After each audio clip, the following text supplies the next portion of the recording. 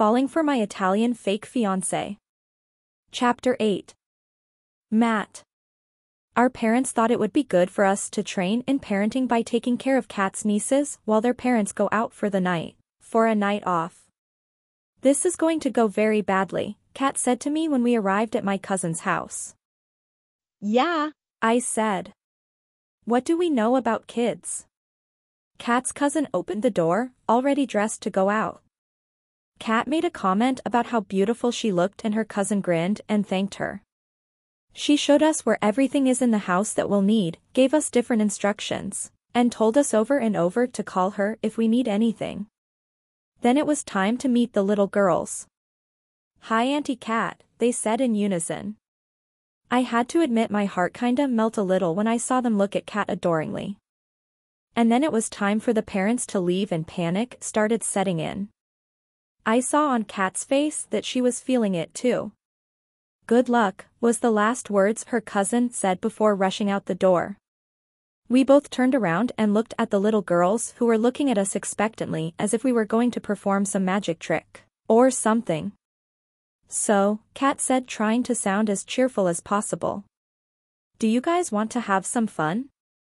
The girls jumped up and down and said, "Yeah," although Kat's idea of fun was, well, not so fun.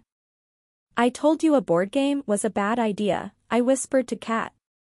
"I didn't know what else to do," she whispered back. "Were you never a kid?" She gave me a look meaning I should shut up.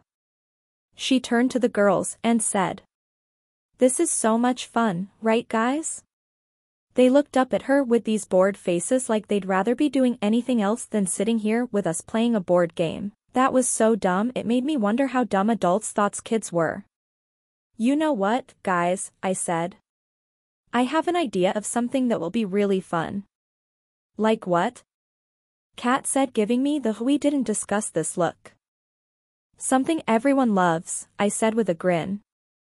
A few minutes later the kiddos were sitting in front of the magical television, thank God for television, and happily watching their favorite shows with a truckload of candy I managed to find in the house. It was hidden pretty well, so I really had to channel my inner child to find it. Kat of course wasn't amused. "This is your idea," she hissed at me. "What?" I said. "They love it." "Of course they love it," she said. "They're kids." "Exactly. You give kids what they want." "No, you don't," she said. "You're the adult, Matt. You should know better." "I know what you were doing wasn't working, so I found something better." "I wanted to give them something educational," she said. "You just gave them a bunch of junk food and bad TV." I laughed. "What are you laughing about?" she said, still angry. "It's just funny to me how all of a sudden you're such a grown-up." "What is that supposed to mean?" she said and raised an eyebrow. "Nothing, it's just you must have completely forgotten the promise you made when we were kids." "What promise?" she asked. "The one where you promised never to grow up." A spark of recognition appeared on her face. "Oh, yeah," she said and smiled. "I did. I can't believe you remember that." Of course, I remembered it. It was pure gold for moments like now. She frowned again. "Matt, kids shouldn't have that much candy. It's not good for them." "Relax," I said. "What's the worst that can happen?" "Yeah." Apparently a worse was Kat and I running around the house chasing after two little monsters on a sugar high who wanted to destroy everything in their sight. "Are you happy?" Kat said to me. "Sorry." I said, really meaning it. We finally cornered them in the bathroom where the two little monsters discovered the toilet paper and decided to unroll it. And then I got an idea. "Do you guys like stories?" I asked them. "Stories are boring," one of them said. "What about," I gave a pause. "Scary stories?" They both turned and looked at me as if I just told them their favorite kids' show character was in town. So of course I went all out. With the lights turned off, a few candles lit and a flashlight in front of my face, I let my imagination run wild and in an eerie voice, told them a ghost story. When I got to the scariest part, Kat had a brilliant idea. And then Sammy said to Tia, "Tia, do you hear that?" The little girls gasped. "Yes, Sammy," Tia said. "But it sounds as if it's coming from behind us." I waited for a little for effect, then said. So they both started turning around really slowly, and then. And right at that moment, Kat pounced on the little girls from behind and they started screaming and giggling. Kat and I laughed as well. "That was so much fun, Uncle Matt," Sammy said.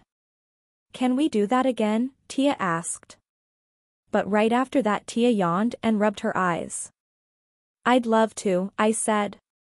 "But I think it's time for you guys to go to bed." Kat and I both picked up one of the girls and we went upstairs to their shared room. We both said goodnight to them and the girls insisted on having a goodnight kiss. When we closed the door and walked a bit further away, Kat and I both high-fived each other.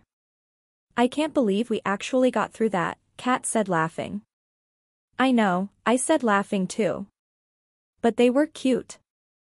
Yeah. "They were," Kat said and smiled. But then it dawned on us as we looked around the house that the place was a pigsty. "I don't want kids," Kat said. Yeah. "Me neither." After cleaning up, we sat on the couch waiting for the parents when we accidentally fell asleep. Unbeknownst to us sleepyheads, the parents unlocked the door and found us both sound asleep on the couch with Kat on my lap and my arms around her.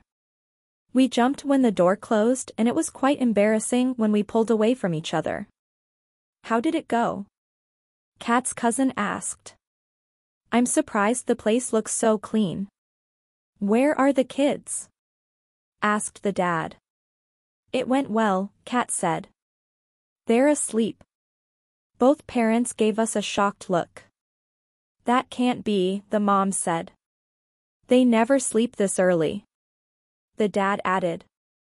"It's usually a struggle to get them to bed."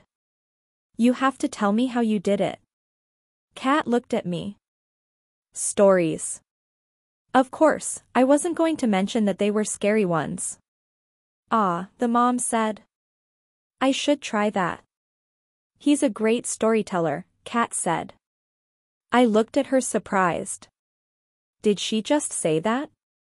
"Thank you," I said. While driving back to Kat's apartment building so I could drop her off, we started talking. We talked about the kids again and how it felt when we were chasing them up and down the house. We laughed at the memory.